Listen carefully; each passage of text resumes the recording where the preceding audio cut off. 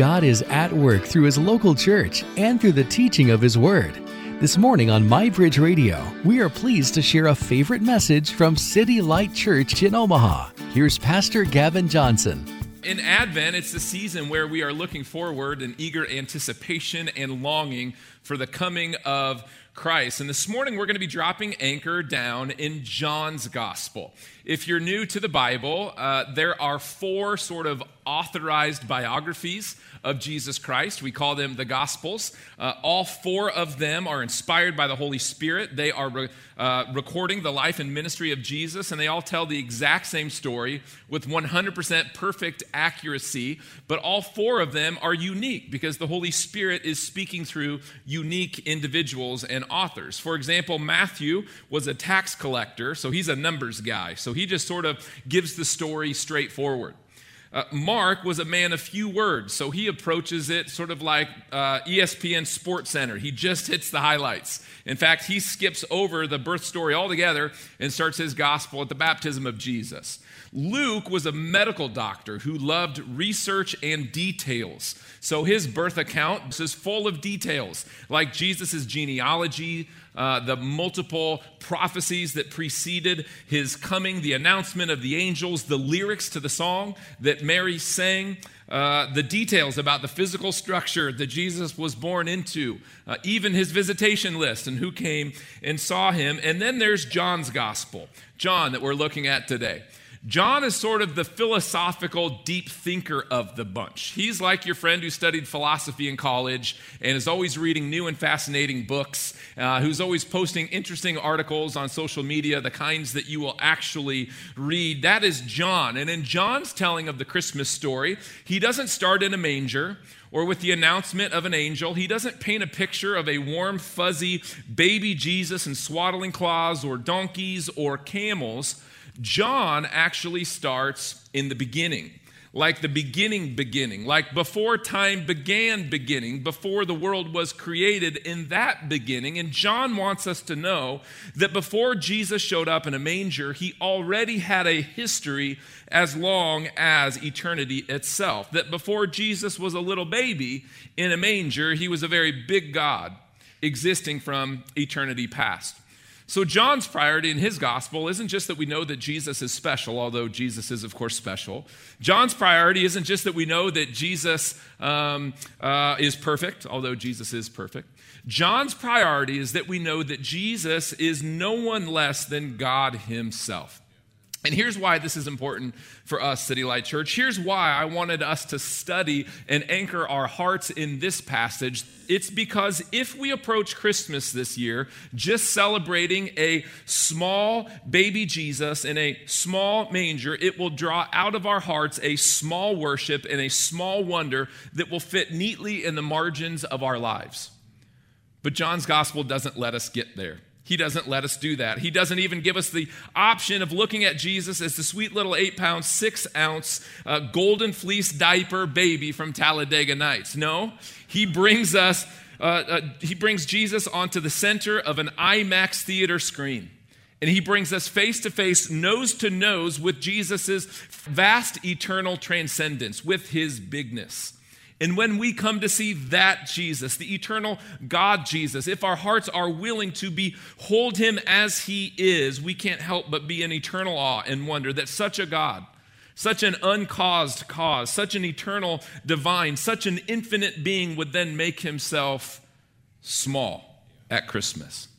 That this big God would make himself a helpless, dependent, nursing infant in a barn with a trough for a bed, all to save sinners, to save you, to save me, to redeem the world from sin and death. And so, City Light, this is my prayer for us this Christmas season, that we would behold the bigness of our God who became small for our sake, and that we be driven to a big worship of him this Advent week and this Christmas season. So let's hop into John's Christmas passage. We're actually going to commit ourselves to just 4 verses this morning. We're going to be in verses 1 through 3 and then down in 14. We're going to follow a 2-point outline. And what I want to do, I want to give us 2 points to ponder this Advent season that should awaken our hearts to wonder and worship. Here's the first one. It's very simple to say. It's very complex to communicate. The first point is simply this: Jesus is really big. He's really big.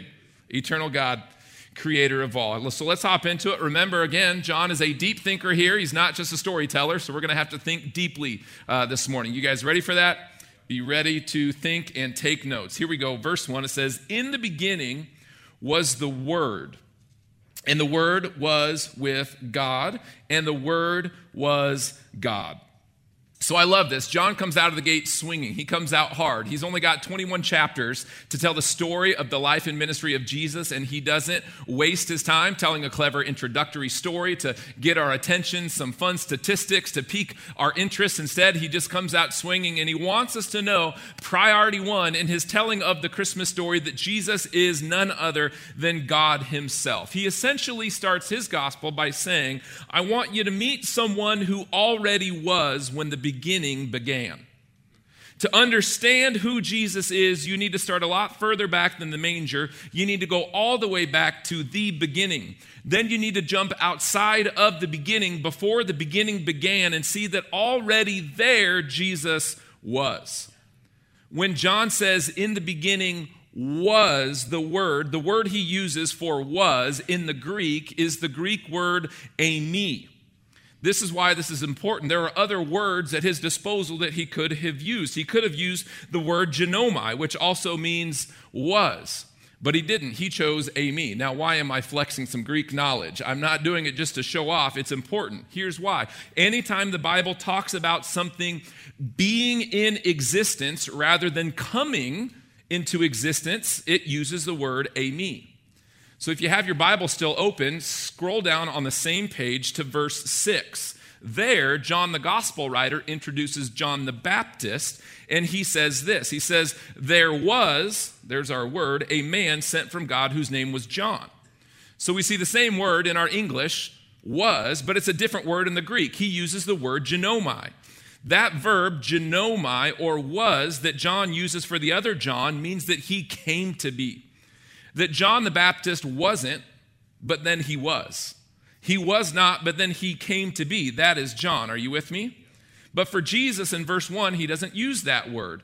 When he says in the beginning was the Word, he says in the beginning eimi, the Word. In other words, he already was. That at the beginning, he already was wasing. That's the literal language translated into Waverly for you. Okay? So Jesus didn't come to become. Jesus just was. At the beginning, when everything else began, Jesus didn't begin because Jesus already was wasing at the beginning. Before time was, Jesus was. Before creation, genomai, Jesus eimi. Before space, time, matter, and mass were, Jesus was. City Light, this is more than just philosophy. This is good news because it means we believe in a Jesus who never was not. We believe in a Jesus who was there in the beginning. There is nothing that Jesus has not seen, has not been through, or experienced. There is nothing that Jesus doesn't understand or hasn't witnessed firsthand. The God that we get to call friend has seen all, been there through all, and is intimately aware of all things. Before time was, Jesus was, eternally pre-existent. Now, when John introduces Jesus, notice he doesn't use his proper name, Jesus. He introduces him what? As the Word. The word there is logos. Why does John introduce Jesus to the world as the logos, or the Word? Well, remember, John is a first century writer writing to a real first century audience, and he's being a good missionary to his target audience. He's trying to help them understand who this Jesus is in terms that make sense to them. And for John, his target audience was both Jewish and Greek. And both the Jews and the Greeks both had an understanding already of the Logos, of the Word. Okay? So the Jews had a concept of the Logos as the personification of God's activity. The Word was God's self-expression. It was God's revelation of himself. This was the Jewish understanding of the Word, or the Logos. Now, the Greeks also had a concept of the Logos, but it was different. It was a philosophical notion. To them, the Logos was the ordering principle of rationality behind the universe. The Logos was the principle that holds the cosmos together and give it meaning and rationality. So they didn't view the Logos as a personal force, but it was an impersonal reality, a rationality that undergirded all things. And so here, John is strategically speaking both to the Jews and to the Greeks, and he uses ideas that they already have, but he adds meaning to it. He puts some meat on the bones of this idea, and he is showing the Jews that there is a Logos, there is a self-revelation of God, but it's not only prophetic words and written scriptures, so too it is a person, Jesus Christ. Likewise, he's showing the Greeks that there is a Logos, there is a universal principle undergirding all of the cosmos, but it's not an impersonal force, it is the personal God of the universe, Jesus Christ. One commentator wrote that, quote, "This declaration would have fallen like a bomb on the Greek philosophers. The idea that there is a person behind all things, behind all the cosmos, and as such, there is a personal purpose for our lives, something and someone that we're made for, and that the end for which all things exist, the story of everything that is, finds its source in a person, the Logos." It's amazing. Next, back into our text, John, the gospel writer, says, "And the Word was with God, and the Word was God. He was in the beginning with God." So this is fascinating. John has already told us that in the very beginning, Jesus already wasn't. He is eternal. He is eternally pre-existent. And to the original audience, they would have perked up and said, well, that kind of sounds like a God kind of thing. Is John saying what we think he's saying? And we can conclude he is, because here, now he says it a little more explicitly, Jesus is God. The Word was God. So theologically, here's where we would separate from our Jehovah's Witness and Mormon friends.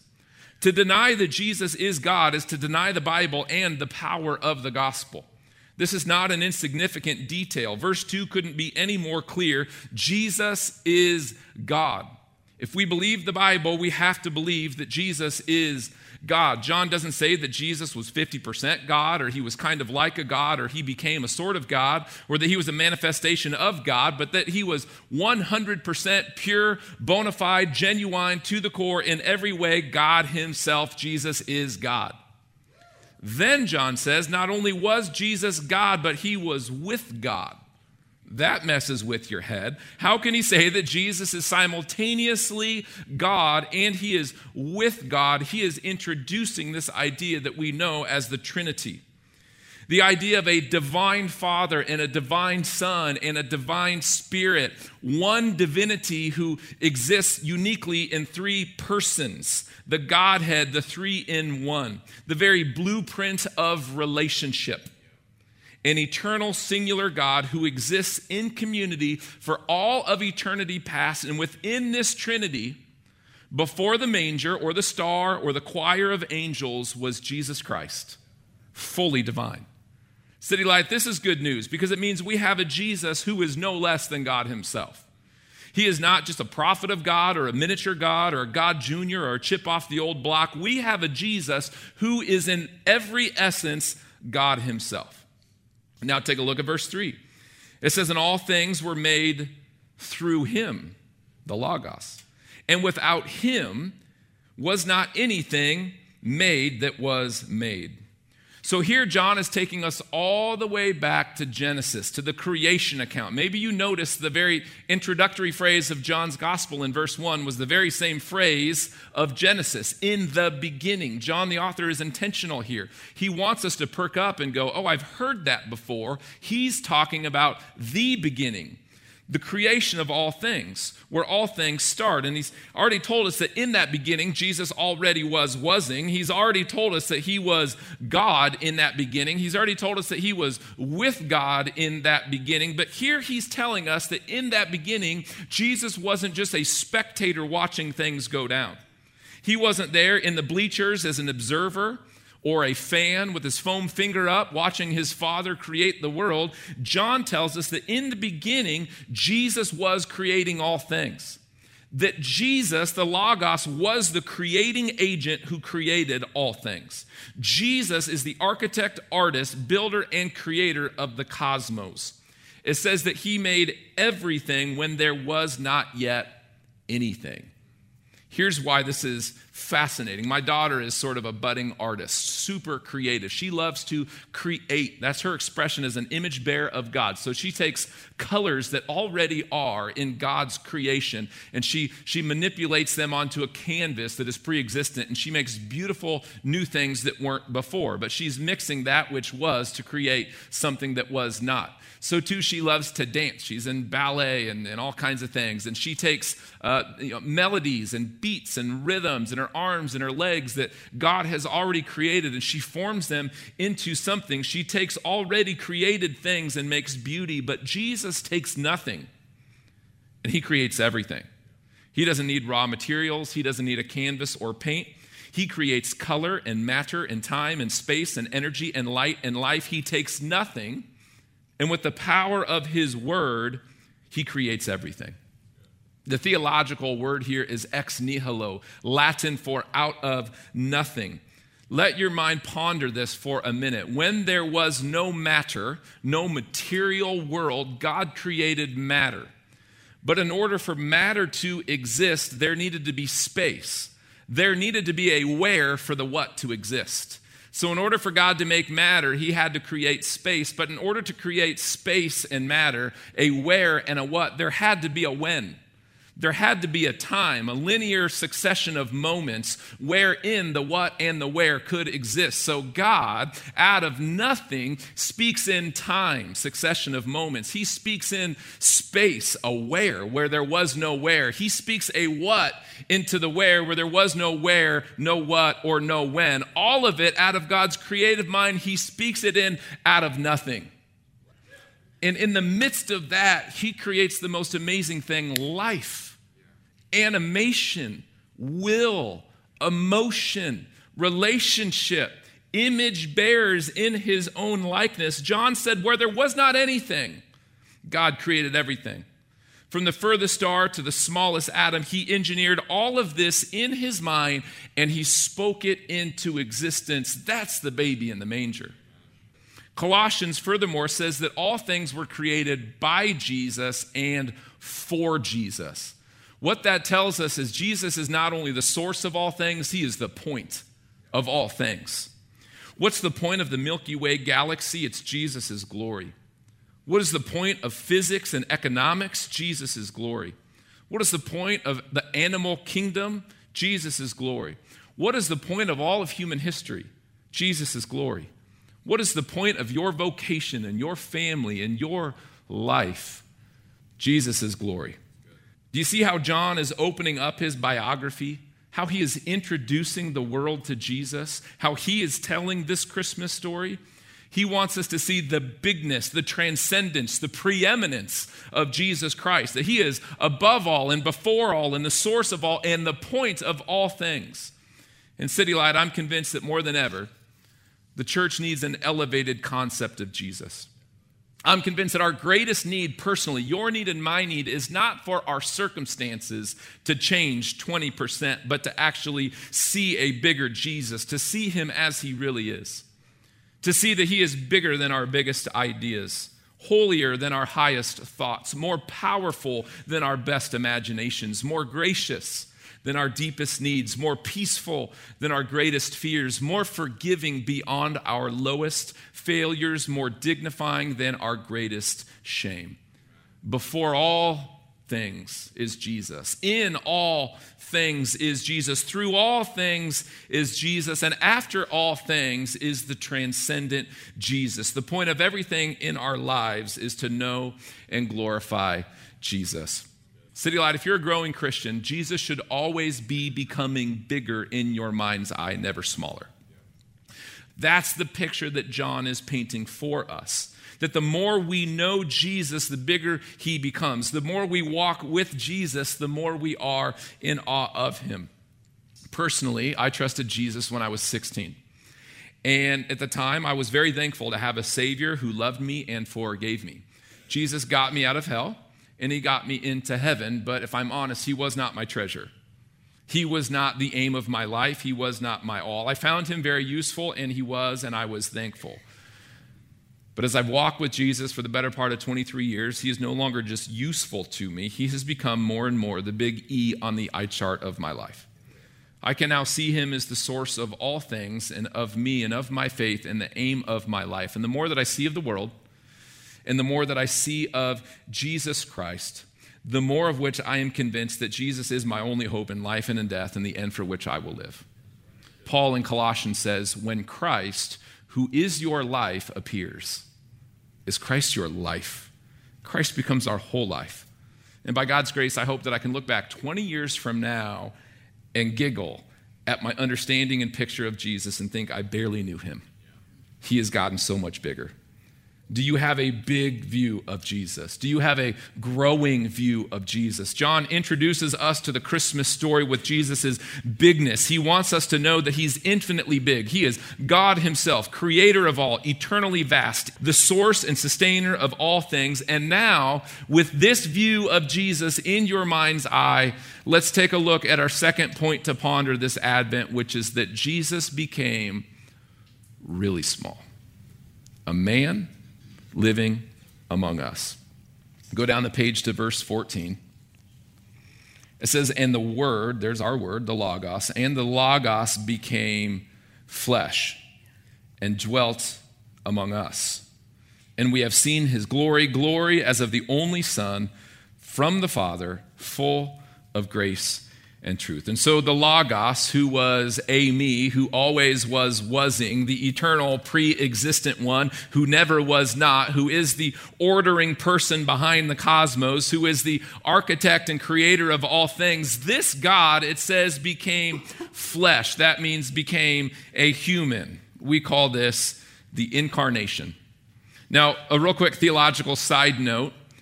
This is eternally important. Don't hear what this text is not saying. It doesn't say that Jesus laid aside his deity when he took on humanity. He never stopped being God. In fact, the early church fathers said it this way. They said, remaining what he was, he became what he was not.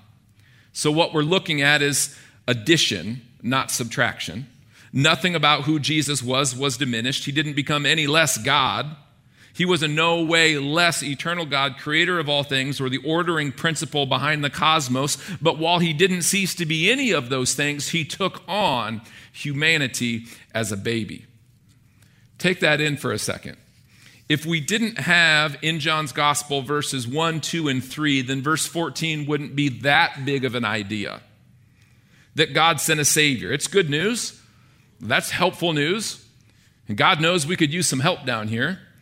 But that's not what this is saying. It's not saying that God sent a representative or an angel or he created a special man to come and help save the day. It says that the Word became flesh, that God himself came down, that the one who made man became a man. City Light, this is greater than any fiction you could ever read. This is greater than any movie you could ever watch. This is stunning to pause and think about, that the Word became flesh, that deity took on humanity. And verse 14 says that he dwelt among us. You could translate that Greek phrase literally to say he pitched his tent and made his home among us. Jesus pitched his tent to let us know, hey, I'm here for a while. I'm not just passing through. Have you ever been in a conversation with someone and you can tell that they're done with the conversation before you're done with the conversation? In Nebraska, we have a secret code for this. It's a four-letter word, W-E-L-P. Welp. The universal Nebraskan vernacular to say we are done talking now. If they don't get the hint, you look at your watch and go, welp. I don't think they say that in other states. That's our thing. Right? Welp, I better let you go. Or have you ever had someone to stop by for a visit and they keep their coat on the whole time? And you're really uncomfortable, right? We have a whole phrase for this, like, why don't you take your coat off and stay a while? Well, what John is showing us in verse 14 is that Jesus took off his coat and stayed a while. And while he was here, he wasn't glancing at his watch the whole time saying, well, Jesus made his home among us. The eternal God found himself at home in our midst. This is showing us our access to God.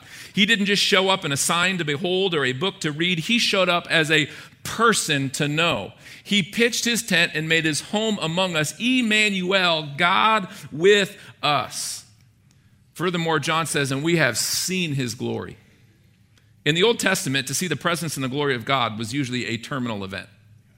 God's perfection is too great, his holiness is too pure, and sinful man cannot look at the glory of God when he would appear. In fact, in Isaiah chapter 6, it says that the seraphim who were around God had 6 wings, and 2 of them were devoted full time just to covering their eyes so that they wouldn't behold his holiness and his glory, because he was too holy even for the angels. But in Jesus, John says that the glory of God comes near and it becomes accessible. It becomes visible.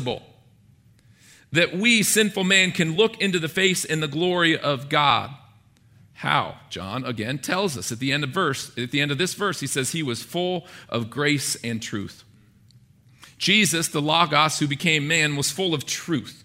He was full of truth because he didn't compromise God's standards in the slightest. He didn't lower the bar, as it were. He didn't diminish God's holy law. He didn't soften the truth, but as a man, he himself fulfilled the law of God.